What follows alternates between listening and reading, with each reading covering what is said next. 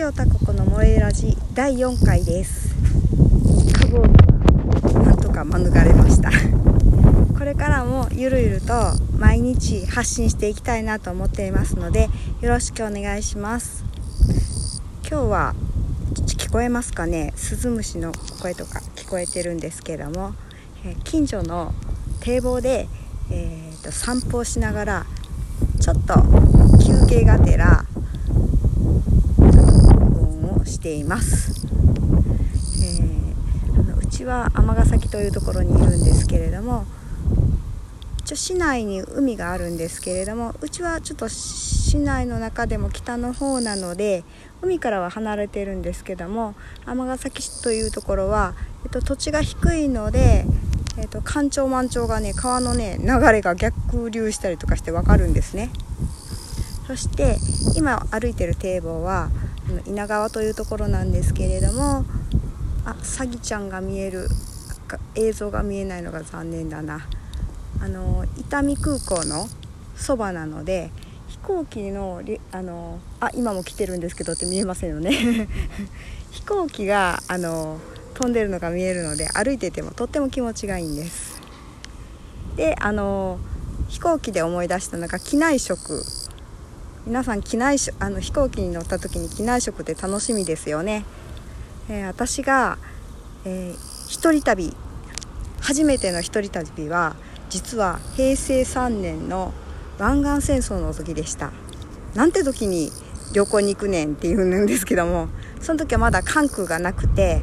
大阪から飛行機の音が聞こえてますね。大阪から、イギリスに行ったんですけれども、イギリスの行くのも一旦成田まで行って、で成田から、イギリスのヒースローまで行ったんですけれども、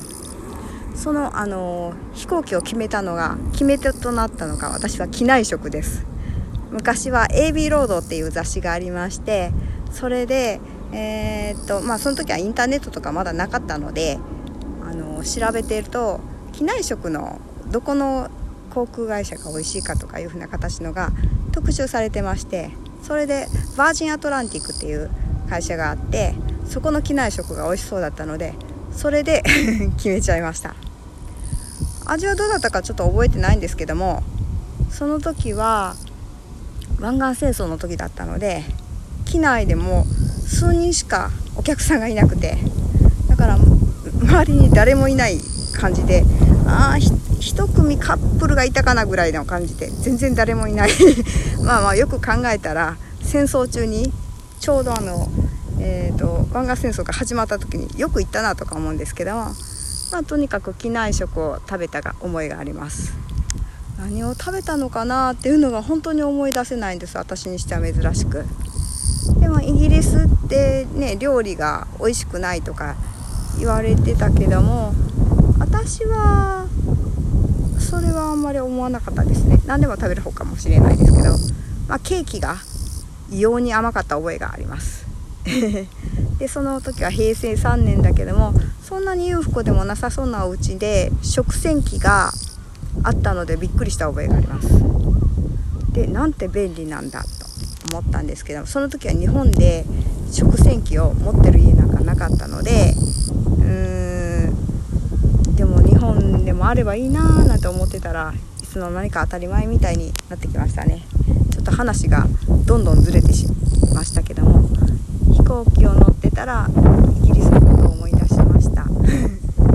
ちょっと今日は話がズレズレですけれども、そんなエピソードも入れながらこれからも続けていきたいと思いますので、よろしくお願いします。じゃあね。